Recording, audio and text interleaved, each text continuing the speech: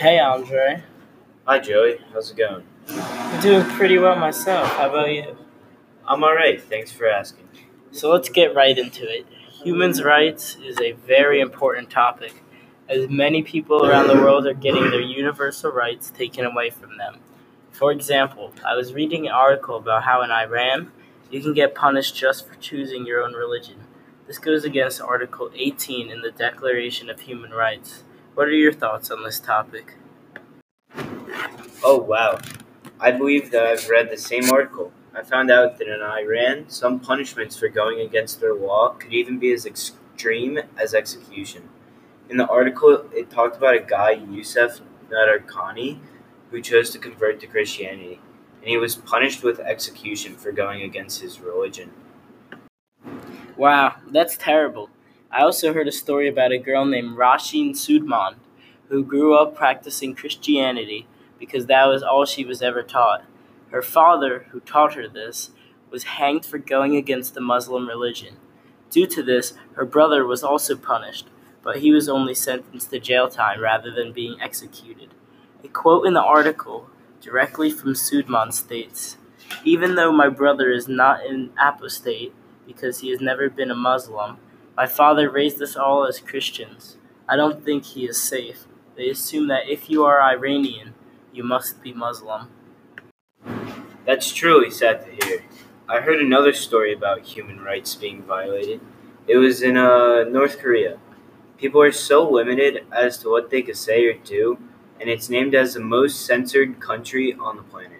The government controls all of the TV channels, news, and if people go against anything or say anything they shouldn't, their whole family is punished by execution as well, or by any punishment. I have heard about this topic, but not too much in depth.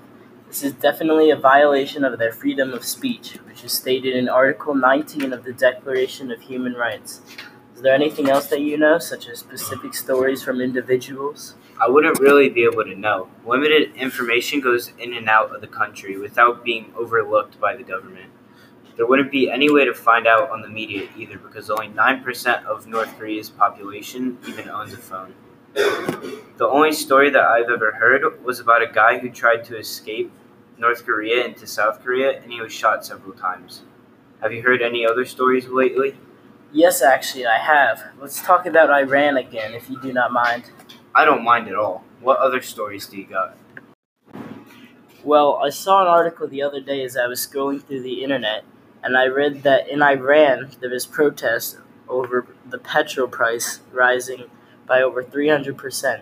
It was shut down by cops in a short amount of time. What caught my eye, though, was that as I scrolled through the article, it said that the cops had killed over 200 people and injured over 100 others to end the protests using violence and guns. Wow, that really piques my interest. That has to be the biggest human right violation we've talked about so far. 200 dead? That's a lot. Now, since we're talking about Iran again, in a human rights violation podcast, would it be safe to say that Iran is just not a good country? No, there's no reason to say that because all countries have their goods and bads. They provide a lot of oil for the country, which is good, but when it comes to making sure the people within their country have their human rights, they seem to fail and fail again at letting their people be free and protest without the worry of being attacked. Now, Andre, I did not inform you of this in the beginning, but in the side room I actually have brought in a guest speaker named Nick Rayon, who has a few topics to touch upon. Wow, that's a huge violation of human rights. They're really taking away their freedom of assembly. What's your opinion on the whole ordeal, Nick? I think that it's awful that this country is taking away the protesters' ability to assemble, which is a human right. How are these people going to be able to help themselves if they can't even demonstrate for their own rights? Okay, well, I think that's all for this podcast as our time is very limited. Thank you to Andre for joining me here today, as well as our special guest speaker, Nick. And thank you all for listening. We will see you next time. Peace.